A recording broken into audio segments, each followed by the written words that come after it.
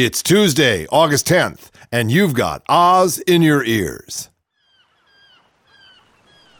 I'm here on the shore of the Gulf Coast for Radio Free Oz, talking with Charles Dunder, the latest member of Obama's Gang of Five sent down here to solve the oil spill crisis. You've just arrived, haven't you, Charles? Yes, I replaced Professor Katz, the astrophysicist, when it was revealed that he was a virulent homophobe and a climate change denier. Oh, I'm sorry to hear that. So what do you add to the team then? Well, I run the Petro Nutritional Institute back at Solid State University. I'm down here investigating a sustainable solution to the massive loss of fish and shellfish that's going on right here at our feet as we speak. Petro Nutrition, I'm not familiar with that field. Oh, well, it's relatively new. It didn't take off until we got the whole petrophilic nano-cloning process down. Excuse me?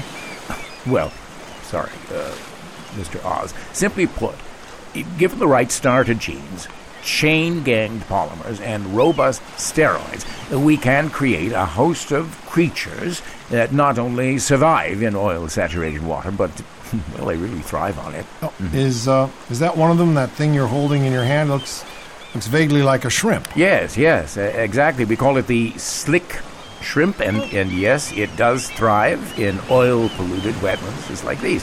Now, you throw 1 million slick shrimp scats. That's what the little fellas are called when they come out of the test tube, no bigger than a poppy seed. And a month later, well, they're as big as Buster here, and ready to be flavored and sent off to market. You want to try one? Okay. Well, it's a little chewy. Oh, that's the polymer filling. How does it taste? Tastes like pork. Yeah. Pork flavored slick shrimp. One of my favorites. It's Pan-Asian. Let me have it back. Yeah, okay. Oh, now you see. Watch this. I just dip it in the degreaser and watch as it springs back to life. You could rub a little of this on it. All right, here you are again. Now give it a try. Now, that tastes like Jumbo Bayou Scampi, the real thing. Oh, well, they're all the real thing. Well, and that should go over real good with the green crowd. I mean, you can re-eat them up to 12 times, we believe, before the steroid skeleton breaks down, and, well, they just turn to mush. It's a reasonable short-term solution, Charles, but I can't wait for the real shrimp to return. Return? Well, Uncle Pete, that hole in the ocean floor is spewing some 200,000 gallons of oil a day. Your great-grandchildren will be waiting for these little shrimp to return. Now let's get real. I've got this oil-happy catfish here. You only have to put a match to it, like this. Ooh! See, he's sautéed and ready to serve. This is Peter Bergman for Radio Free Oz in the Gulf, and I want to go home. You can never go home.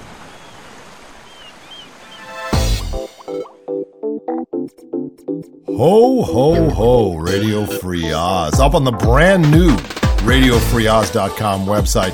You may not notice a difference, but you'll find that it's sophisticated and it's deep now, and it's got many skins and all those things. We'll be talking a lot about that anon.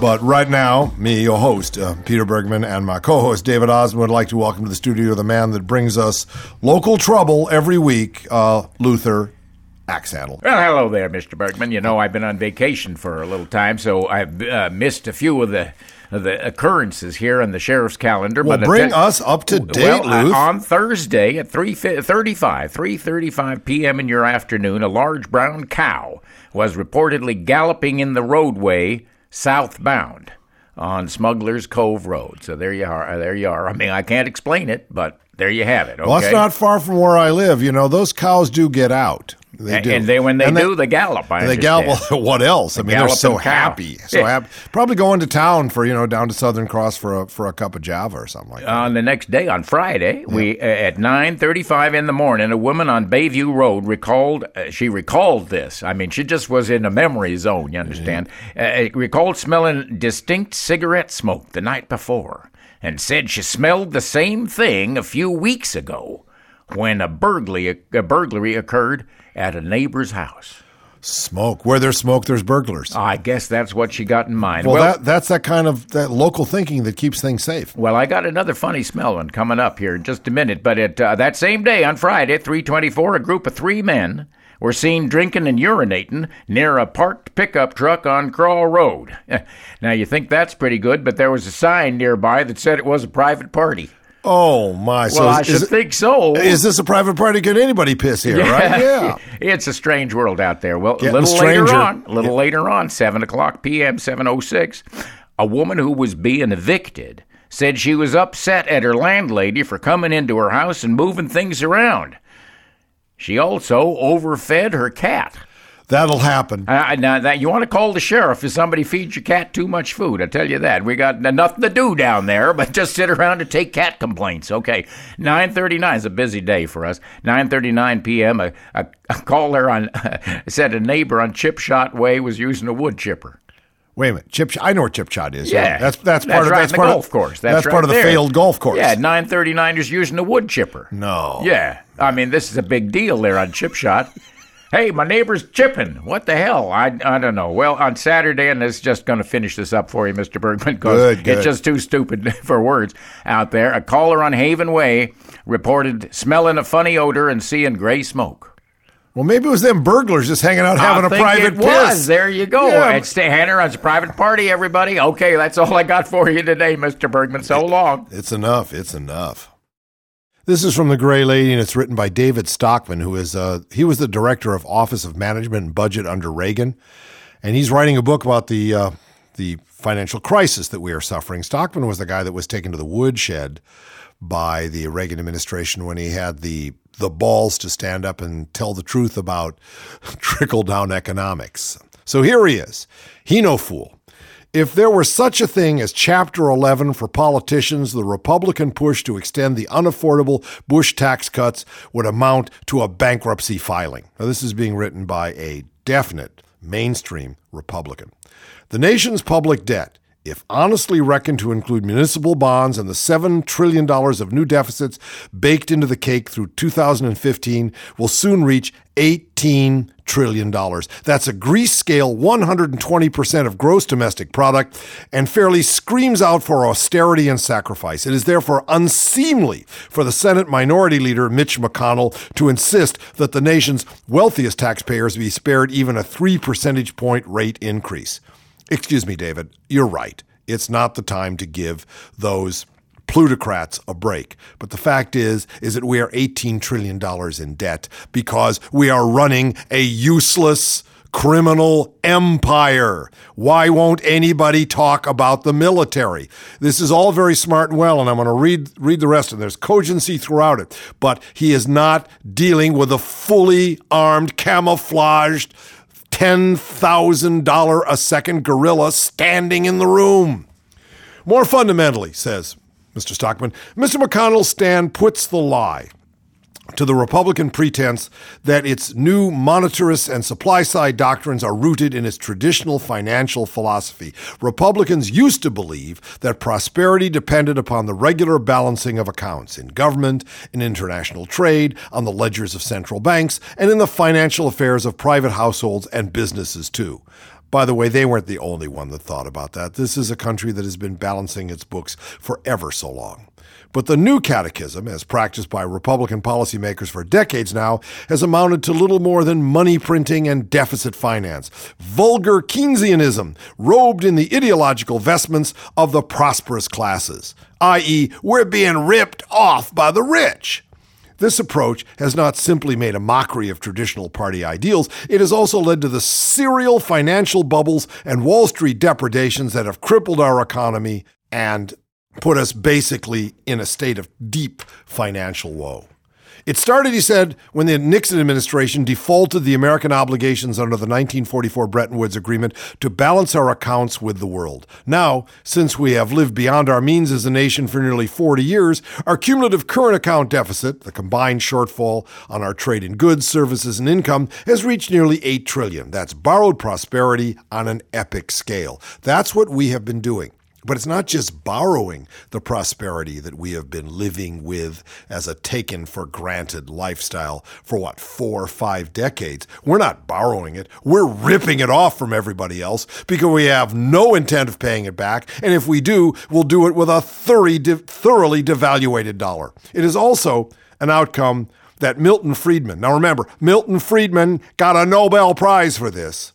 This is an outcome that Nobel Prize winner Milton Friedman said would never happen when in 1971 he persuaded President Nixon to unleash on the world paper dollars no longer redeemable in gold or other fixed monetary reserves.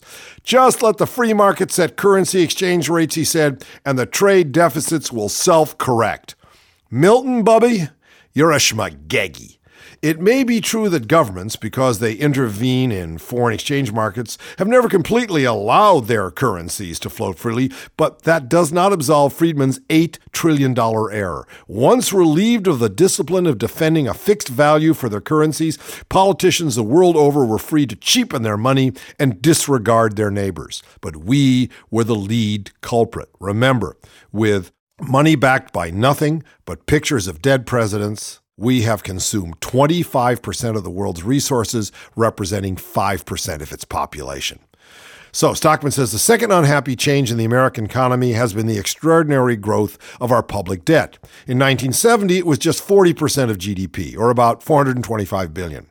When it reaches $18 trillion, it will be 40 times greater than in 1970. This debt explosion has resulted not from big spending by the Democrats, but instead the Republican Party's embrace about 3 decades ago of the insidious doctrine that deficits don't matter if they result from tax cuts. And that's just what Mitch McConnell and the rest of his brotherhood are pushing on us right now. What's interesting is that they say, well, it's okay if there's a deficit, if there's a tax cut, because somebody, i.e. the people that pay for their propaganda, get to put it in their pockets. But try to raise a bill, which they're trying to right now and unfortunately not being able to succeed with, a bill to save policemen's jobs and teachers' jobs and help small businesses. Oh no, that builds the deficit, so the GOP basically puts a knife across its neck. The third ominous change in the American economy, according to Stockman, has been the vast, unproductive expansion of our financial sector. Listen to that. Not only vast, but unproductive. These people are making billions of dollars just ripping us off and shifting money around from one pocket to the other. They are producing nothing. These people should be sent to the cornfields of Iowa and forced to grow crops, forced to have a blister on anything but their ass from sitting and watching Fox Financial News and Bloomberg. So this vast, unproductive expansion of our financial sector. Here, Republicans have been oblivious to the grave danger of flooding financial markets with freely printed money and at the same time removing traditional restrictions on leverage and speculation. They love leverage and speculation. It puts money in their pockets. As a result, the combined assets of conventional banks and the so-called shadow banking system, including investment banks and finance companies, grew from a mere $500 billion in 1970 to $30 trillion by September 2008. And then came the bursting of the bubble. Yeah, life's a carnival, Dave. And in Rosetta, Pennsylvania, a carnival company closed down a shooter game called Alien Attack after complaints and news stories that President Obama was one of the targets. Oh, alien, that kind of alien attack. It wasn't just the little green guys. No. The black alien leader is holding a scroll titled Health Bill and wearing a presidential seal belt buckle. He also has antennae and a troll doll with a Kiss T-shirt on his shoulder. I like that. That's good. The world gets better, Dave. Yeah. The owner of the carnival company, Good Time Amusements, dismissed a complaint saying the figure is not meant to be Obama. Health bill, president, okay. Well, the gnome is a bit tricky. Yeah. She, a carnival goer, said she was offended by it. I said, if you are, you might want to be. But you're interpreting it as being what it is as Obama, but it's not. After drawing more attention from the press, however, Good shut down the game and apologized. I don't think it was offensive, and I made the wrong judgment on it, he said, and that's all I can say about it. We did away with it, and I'm apologizing to everybody in the world, I think. Oh, gee.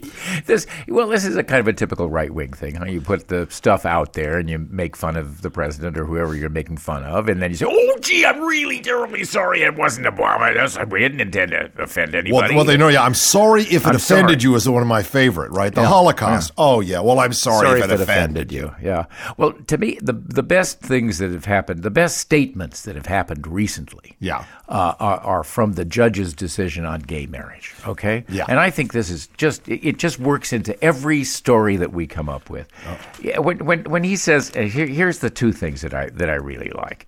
Moral disapproval alone is an improper basis on which to deny rights. That's right. Now, that is a worldwide sentiment. Let's carry that democratic American principle around the world. Put that on my T-shirt, there right? You go. There, and the other one was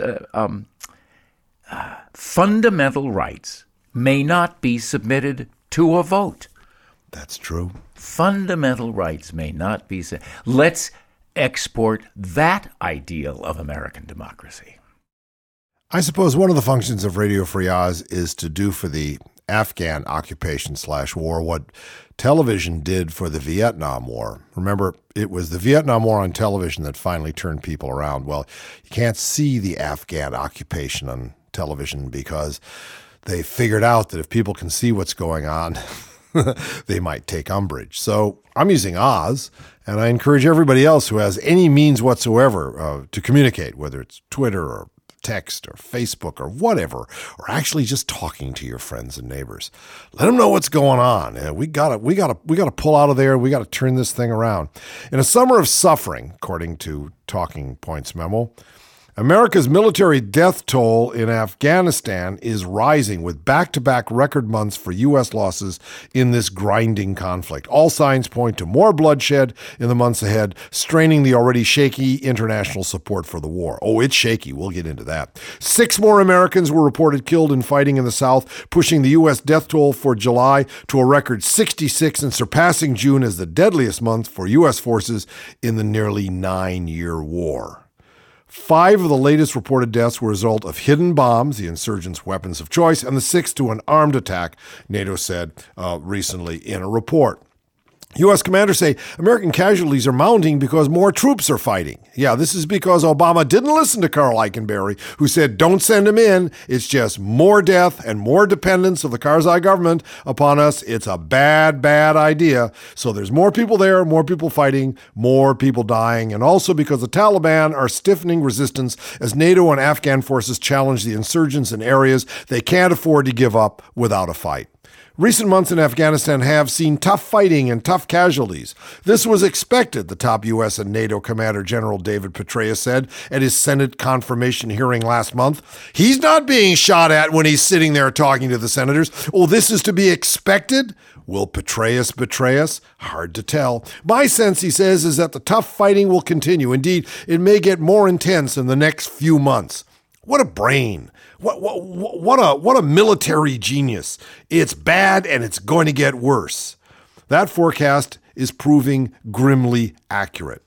The month has brought a sharp increase in the tragic images of war, medics frantically seeking to stop the bleeding of a soldier who lost his leg in a bombing, fearful comrades huddled around a wounded soldier fighting for his life, the solemn scenes at Dover Air Force Base in Delaware where shattered relatives come to receive the bodies of their loved ones. At least they can go to Delaware now. Under George W. Bush, you couldn't see the battered bodies, right? Don't see the bodies. Hey, it's like you don't see the oil. The spill's over. After a dip in American deaths last spring following the February capture of the southern town of Marja, some U.S. military officers speculated that the spring drop in fatalities was due in part to the fact that many Taliban fighters, had given up, right? Had decided they just can't do it? No, they were busy harvesting the annual opium poppy crop, a major source of funding for the insurgents. This is the crop we were supposed to be eradicating amongst other positive nation-building efforts there in Afghanistan. Instead, it is paying for the very people that are killing us. As the harvest ended and the pace of battle accelerated, more American troops were streaming into the country as part of President Barack Obama's decision last December to dispatch 30,000 reinforcements in a bid to turn back a resurgent Taliban. American troop strength stands at about 95,000, and by the end of August, the figure is expected to swell to 100,000 troops, 3 times the number in early 2009. I hate to say it, it's Obama's war. The rise in casualties is likely to erode support for the war in Washington and the capabilities of the 45 other countries that provide troops, especially if NATO commanders are unable to show progress in curbing the Taliban. Now get this. The Dutch are due to remove the last of their 1,600-member force at the end of this month, and Canada plans to remove its 2,700 troops next year. The coalition of the willing is spilling. And also there are signs that Afghan patience with the presence of thousands of foreign troops is running thin. In Kabul, police fired weapons into the air recently to disperse a crowd of angry Afghans who shouted, "Death to America," hurled stones and set fire to 2 vehicles after an SUV driven by U.S. contract employees, they're a rum lot, was involved in a traffic accident that killed 4 Afghans. The contractor, DynCorp, DynCorp International, confirmed that its employees working on a program sponsored by the U.S. Department of State were involved in an accident on the main road to the Kabul airport. In a statement, DynCorp said that when its employees got out of their vehicle, they and other DynCorp employees who arrived at the scene to help were attacked by the crowd, which burned their vehicles. They sure love them Americans. Ahmed Jaweed, who was also at the scene, asked, "Are we not Muslims? Are we not from Afghanistan? Infidels are here and they are ruling us. Why?" I wish I had a good answer. Well, here's good news. My old buddy, my old brother, Phil Proctor, is sitting across from me here in the co-host chair. What brings you to Whidbey Island, my man? It was an airplane. Yeah. And then a ferry. Yeah. And then a rented car basically brought me here to the Blue U. Mm-hmm. It's funny it's called the Blue U because really when you drive to this studio, you pass alpaca farms. So why isn't it called the polka dot alpaca or something like that? Because we were here before the Packies. Yeah, the U's? Yeah. U's was here before the Packies? U's was, and the Packies, by the way, they're a camel. They're camel family. Yeah, Gamel. Yes. Yeah, if you take a look at them, when we drive by, they took a look at us. I always yell, "Hey, Packy!" and they all jump up. They all look at you. Oh, Their they do. little ears go up and they say like, "Who that? Well, it's a family that put them together from it's an IBM fortune, and she spends most of her time weaving with the wool or scooping up the shit. Well, that's you have to be into BM if you're going to raise any animals, but particularly alpacas. Alpacas because they pack it in and they pack it out. Yeah. So what are you doing up here, Okay, Phil? I'm actually performing in a play, an adaptation of BBC Murder Mysteries written by Agatha Christie that Dave Osman and Judith Walcott are producing and directing and putting on at the Whitby Children's Theatre. And you opened last night. I did, and I'm opening now to you to tell you all about it. But yes, we had a kind of a preview opening, kind of a tech preview open. See, everything's kind of, faster here. Yeah. It's slow on the island, but the work is faster because you have to do more in less time. The day before, during your so-called dress rehearsal, Sharon and I came over to to maybe say hello, and I got within sight of the door, and I could smell the work that was going on. No. And I went, no. We do not belong here because we don't want to be working here right now. No civilians allowed. Oh, no. I saw the actors. There were a bunch of the kids there waiting, and they were slightly bedraggled. I said, I've seen that look. I know this scent. Exactly. Let's go. That's right, yeah. So we'll get you tonight, though. We'll get you tonight. Yeah, well, we had a wonderful opening last night. Absolutely wonderful. And the audience just loved it.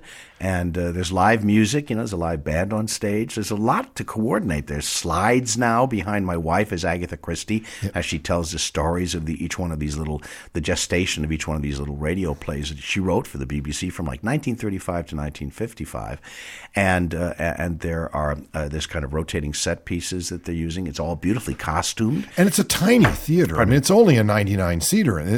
They've created a big space in a small space. Yes, they have. But as Firesign Theater, we're used to doing that kind of thing too. Yes, and as Procter and Bergman, when we were touring, the Emirates, we work on a postage stamp and make it into a Coliseum. Yeah, well, they used to send us planes. They used to send us on a postage stamp. We played. Remember the stage we played in Quinnipiac where there was a huge hole in the middle of the stage where they'd been doing something like Moby Dick, and that's where the mast went, and we had to keep from falling into the hole. Although it would have been a good bit, know, or a good a break. one-time. Yeah, just a one good. That would have been our big break. Well, yeah. remember, and in Toronto, we've played some really fine places. we Phil. played- the one where we had to run to the back of the stage to switch the lights on and off Oh, ourselves. I forgot about that one. I do remember changing in the whiskey storage room, which was a vault Yeah. in Tennessee. Exit In, the where Exit they In? shot Nashville. Yeah, we that's were in the right. back. That's but right. my favorite though, I think, is when we came. It was in Normal, Illinois, and we came out on the stage, and it wasn't a stage. Well, it was planks of wood inside a big parachute. Yes, dome, a big and parachute, the lights yeah. where somebody turned a truck on. Yeah, it was like a on it. Jeep lights Yeah. with our lights. Yes, that was.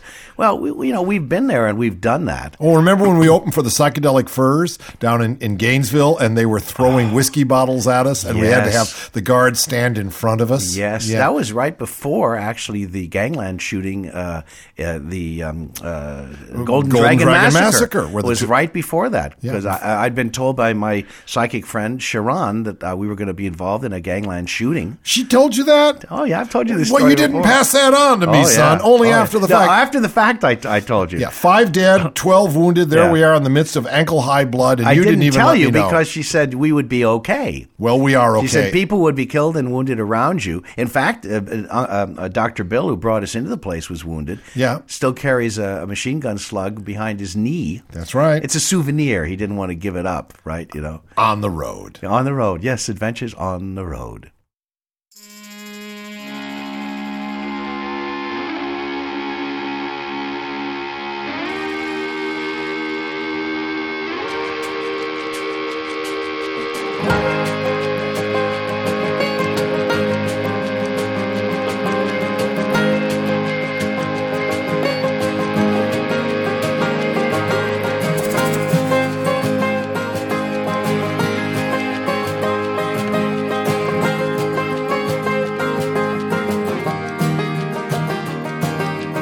I never thought I'd see the day. I thought that I had finally moved along, and I had let you go so long ago, so long. This is not where I belong. So I wait for the shallow itch to pass. And I wait, yeah, I wait.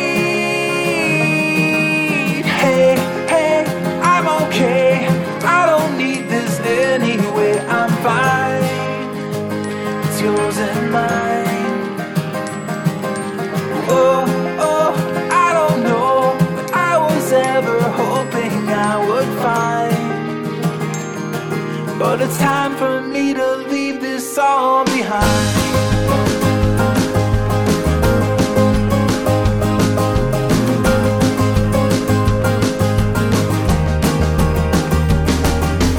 I don't regret a single thing. I couldn't say it didn't feel alright. But I don't wanna stay and I don't wanna fight all alone with my foolish appetite. So I wait for the shallow itch to pass, and I wait, yeah, I wait. Hey, hey, I'm okay. I don't need this anyway. I'm fine. It's yours and mine. Whoa, oh, I don't know what I was ever hoping I would find. But it's time for me to leave this all behind. I don't have the heart to give away to you again. I don't have the stomach for it. No one ever wins. We had our fun, but I have sung this song to you before. Here's my last refrain. Hey, hey, I'm okay. I don't need this anyway. I'm fine. It's yours and mine. Oh, oh, I don't know what I was ever hoping I would find. But it's time for me to leave this all behind. Hey, hey, I'm okay. I do not need this anyway. I'm fine. It's yours and mine. Oh, oh, I don't know what I was ever hoping I would find. But it's time for me to leave this all behind. Leave it all behind.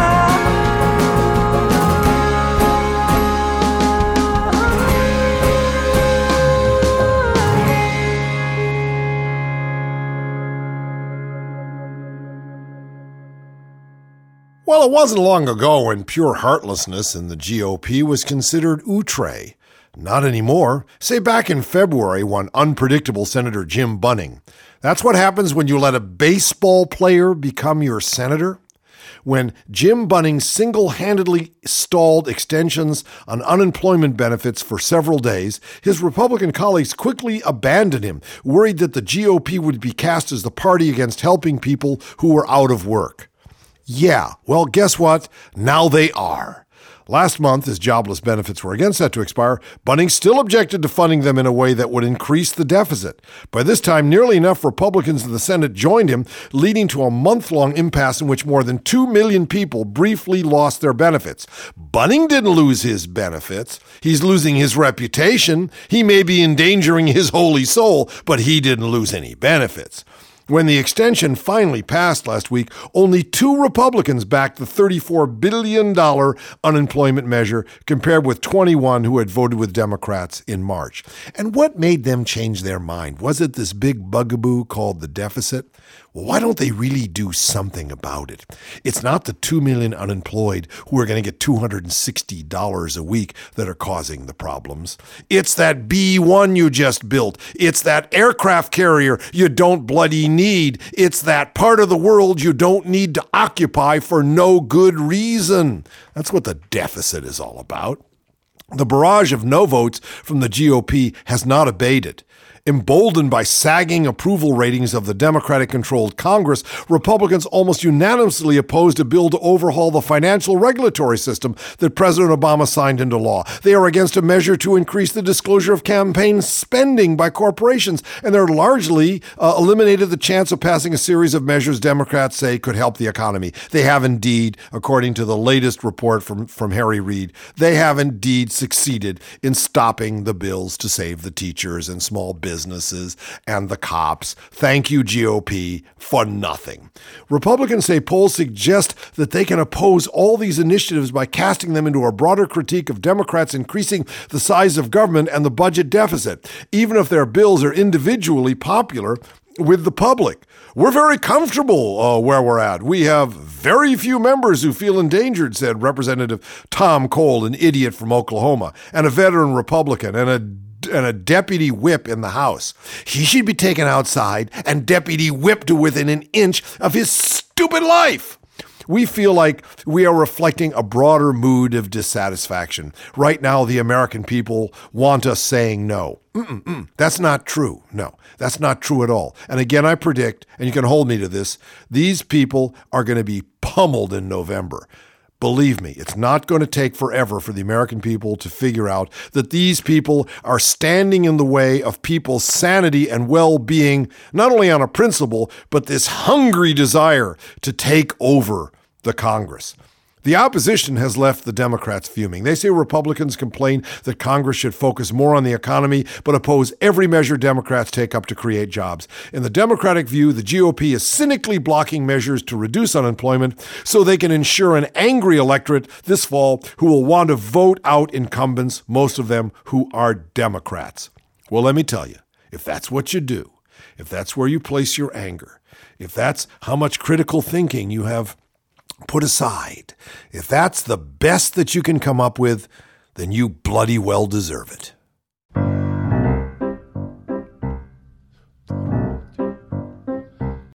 I like it when people write really smart articles.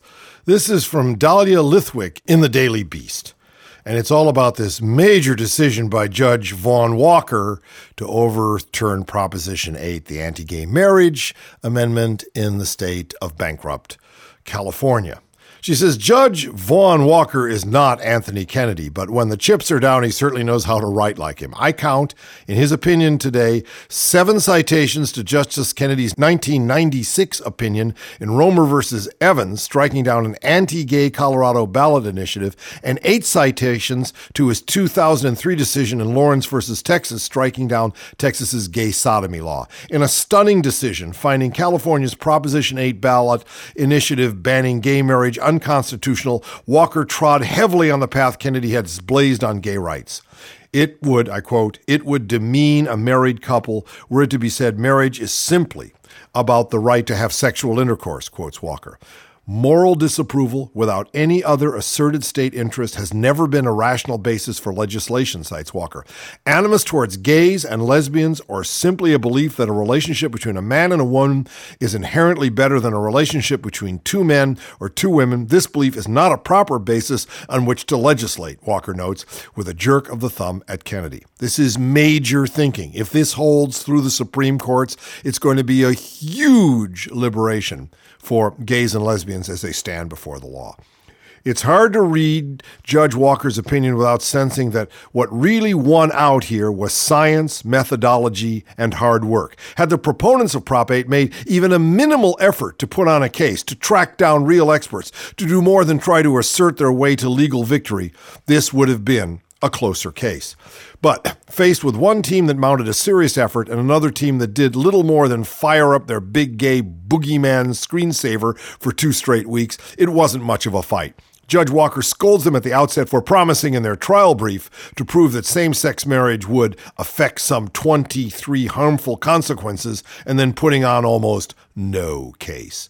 Walker notes that the plaintiffs presented 8 lay witnesses and 9 expert witnesses, including historians, economists, psychologists, and a political scientist. Walker lays out their testimony in detail. Then he turns to the proponents' tactical decision to withdraw several of their witnesses, claiming extreme concern about their personal safety and unwillingness to testify if there were to be recording of any sort. What? The gay mafia is waiting for them outside? They're going to have a contract? What? Geffen is going to get what? The Hell's Agents to come riding up to lasso them and drag them behind their motorcycles like that poor gay guy in Wyoming? I don't think so. Even when it was determined that there would be no recording, counsel declined to call them. That's good. They were left with 2 trial witnesses, one of whom, David Blankenhorn, founder and president of the Institute for American Values, the judge found lacks the qualifications to offer opinion testimony and, in any event, failed to provide cogent testimony in support of proponents' factual assertions. In other words, he's a dingus and a dildo. And then Walker turned to his conclusions of law, finding that under both the due process and equal protection clauses, Proposition 8 fails to advance any rational basis in singling out gay men and lesbians for denial of a marriage license. Indeed, the evidence shows Proposition 8 does nothing more than enshrine in the California Constitution the notion that opposite-sex couples are superior to same-sex couples. Is that the end of it? Oh, no. Judge Walker is already being flayed alive for the breadth and boldness of his decision. The appeals road will be long and nasty. Walker has temporarily stayed the ruling pending argument on a stay. And any way you look at it, this decision was written for a court of one, Kennedy, the man who has written most eloquently about dignity and freedom and the right to determine one's own humanity. The real triumph of Perry versus Schwarzenegger may be that it talks in the very loftiest terms about matters rooted in logic, science, money, social psychology, and fact. Well, the response to this has not been cool amongst the American public.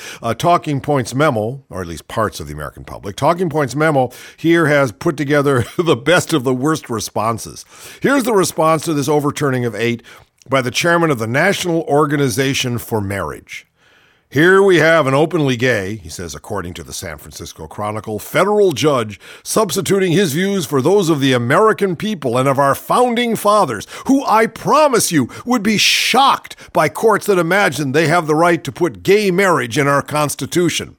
It's true. For all of my readings of Madison and Adams and Washington and Hamilton and Jefferson, I saw no debate, certainly in the Federalist Papers. There isn't Federalist Paper like 13 about gay marriage. marriage. No. Yes, they may have been shocked, probably. But $10 says the Founding Fathers would also be shocked by women wearing pants, a black man becoming president, and cable news. Okay, next. This is from the president of the American Family Association. Watch out for anything. Any group that takes on these kind of self-righteous titles. The American Family Association. The Association for the Defense of Everything That's Right Against Everything That's Wrong, etc., etc. Our Way of Life, Inc. All right, here's what the president of the American Family Association says. It's also extremely problematic that Judge Walker is a practicing homosexual himself. Still practicing, huh? He should have recused himself from this case because his judgment is clearly compromised by his own sexual proclivity. Wait a minute. Wouldn't a heterosexual have as many potential prejudices against gays as a gay might have, attraction towards the idea? There's a no-win here. The fundamental issue here, says the president of the American Family Association, is whether homosexual conduct, with all its physical and psychological risks, it's more physically and psychologically dangerous to have homosexual sex than it is to have heterosexual sex? Please explain that these things should be promoted and endorsed by society. Bad, says this man. That's why the people and elected officials accountable to the people should be setting marriage policy, not a black-robed tyrant whose own lifestyle choices make it impossible to believe he could be impartial. His situation is no different than a judge who owns a porn studio being asked to rule on an anti-pornography statute.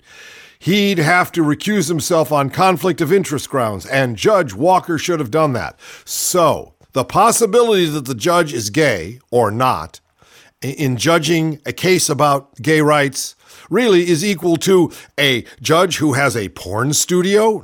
None come to mind. There might be a couple. It's a big bench, big tent, big bench, that he should recuse himself under similar circumstances. These people are crazy. And here's the kicker. This comes from MSNBC. Luke Oderstad, 24, of Sacramento, outside the courthouse with his fiancée, Nadia Shakya, 22, wearing T-shirts that read bride and groom. I hope they had them on the appropriate chest. He said, "I'm very upset. I don't feel like I live in America." Thank you, Selma. I just want to say that I've been really good to myself, and I'm really getting high on myself, and I really like what I'm doing. 1, 2, 3, 4.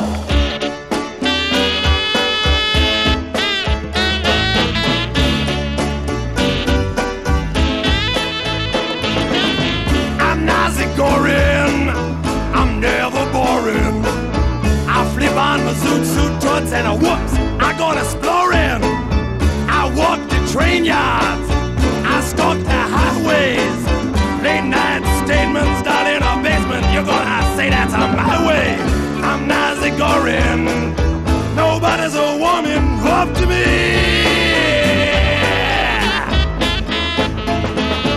I'm continental. I'm never mental.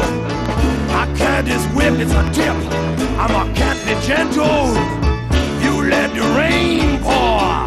What does it matter? I'm bigger and bolder, Charlie. I'm black, oh yeah, and I'm a whole lot fatter. I'm Nazi-goring. How come nobody's a ballin' for me?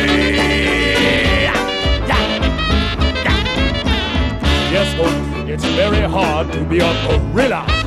But I gotta tell you something, everybody's got a gorilla inside him. And sooner or later, Charlie, you're gonna have to let him go. And when you do, he's gonna walk. And when that gorilla walk, he's gonna walk a little something like this.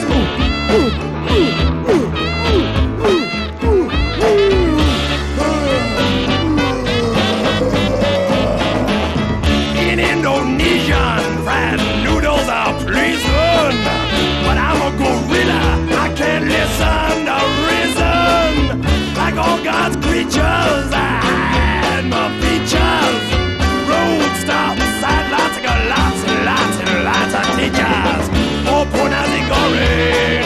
I come and nobody's a warning, pull me. That's all, folks. I'm here with my co-host, Phil Proctor, and I have one for you, Phil. I'm sure you're going to love this. A New Jersey state appeals court ruled to keep Adolf Hitler Campbell Joyce Lynn Aryan Nation Campbell and Hoslin Hinler Jeannie Campbell away from their parents, Heath and Deborah Campbell. Mm-hmm. The family grabbed national headlines when a New Jersey bakery refused to decorate a birthday cake for Adolf. Happy birthday, Adolf. Happy birthday, Hitler. Adolf. Yeah, but the reason that they took their children away was because they're Campbells. See, you don't realize that. The Campbells are much more loathed than Hitler ever was. Oh, inside the clan wars. Oh, good heavens. It was the Campbells who, there was all these clannish wars were raging across, middle to greatly evil Scotland at the time. So they decided to hold a great peace conclave, and they invited all of the heads of the warring clans to their manse. And they served them soup as the first course of this dinner, and it was poisoned.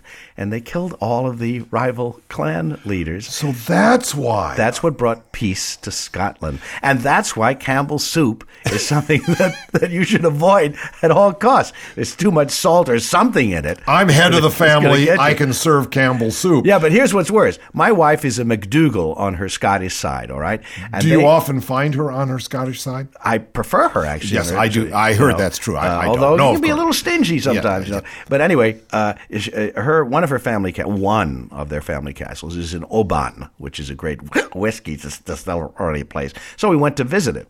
We learned that it had been taken over by the Campbells, and who were living there until just recently when the tourists took it over, and now it's a McDougall Castle again, and there's one lone surviving McDougall living there, heavily armed to keep the Campbells away. And of course, the ultimate blow is that my daughter Kristen married a Campbell. Yeah, that's right. She married a Campbell whose father is the Premier of British Columbia, Gordon Campbell.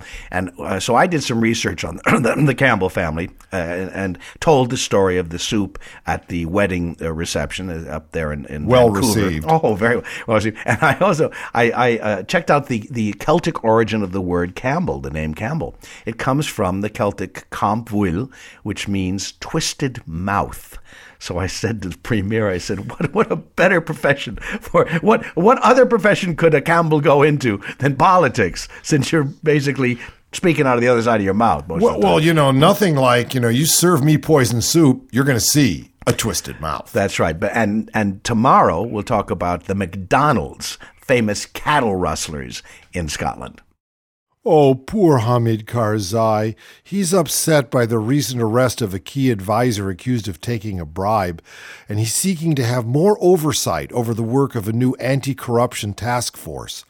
The move comes as a huge blow to U.S. efforts to fight corruption in Afghanistan, a stated top priority of General David Petraeus, said a senior U.S. official. Yeah, I bet it does. Mohammed Karzai just doesn't like to have all that corruption, which basically he eats for breakfast, being investigated by anybody but by himself and his brother when he's not too busy running hundreds of tons of opium all over the world. Mohammad Zia Salehi, the head of administration for the Afghan National Security Council, was arrested last week and accused of accepting a car in exchange for his help in seeking the release of a suspect detained in another corruption case, said Fazel Ahmed Fakir, first Deputy Attorney General. So this is what's got, Karzai's, panties in such a twist. He said the Attorney General's office has wiretaps of Salehi discussing the vehicle. He tried to use his influence in different departments to free that guy any way possible, Fakir said. Karzai gathered his top law enforcement and justice officials at the presidential palace to hear from a delegation he asked to monitor the work of the Major Crimes Task Force. U.S. and British law enforcement officers serve as advisors to the task force, which was set up to battle graft and corruption that has become endemic in Afghan society. Basically, what he wants is he wants it to stop. And the way he's going to do it is all the cases which are being investigated, and those cases that have been completed should be reviewed by the delegation, and the outcome of its assessment should be reported to Karzai's office, the statement said. All the activities, arresting, investigation, questioning, and detention should be based on the principles and laws of the country and respect human rights. No, not human rights. Karzai's rights. He basically doesn't want to look at the rest of the world through bars. And now, Radio Free Odd presents a poem by author forgotten. Just a line to say I'm living, that I'm not among the dead, though I'm getting more forgetful and mixed up in my head. I got used to my arthritis, to my dentures.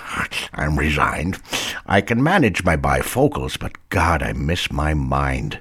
For sometimes I can't remember when I stand at the foot of the stair if I must go up for something or have I just come down from there. And before the fridge, so often my poor mind is filled with doubt. Have I just put food away or have I come to take some out?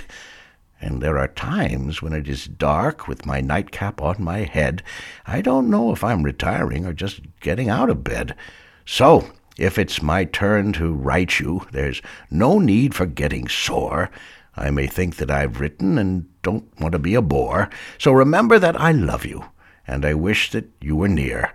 But now it's nearly mail time, so must say goodbye, my dear. There I stand before the mailbox, with a face so very red. Instead of mailing you this letter, I have opened it instead.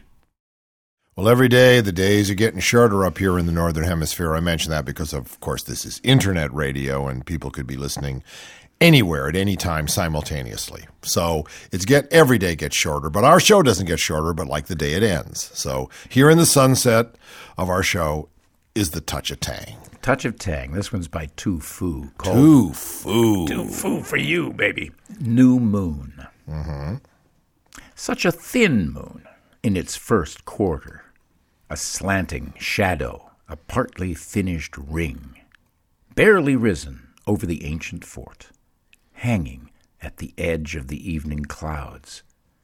The Milky Way hasn't changed color. The mountain passes are cold and empty. There's white dew in the front courtyard, secretly filling the drenched carnations. Oh, man, give me a bouquet of them drenched carnations. Radio Free Oz, the Oz team does it all for you. I'm your host, Peter Bergman, David Osman, our co-host, Bill McIntyre, our producer, Dave Maloney, our engineer, Chaz Glass does the numbers, Tom Gedwillow keeps it all up on our new, deep, sophisticated website. John Cumming does the ones and zeros. When we ask him, Scott Wild, he's into social media, and Phil Fountain, he's the chairman of the Oz Design Group. That's why it's so stylish, baby. See you anon.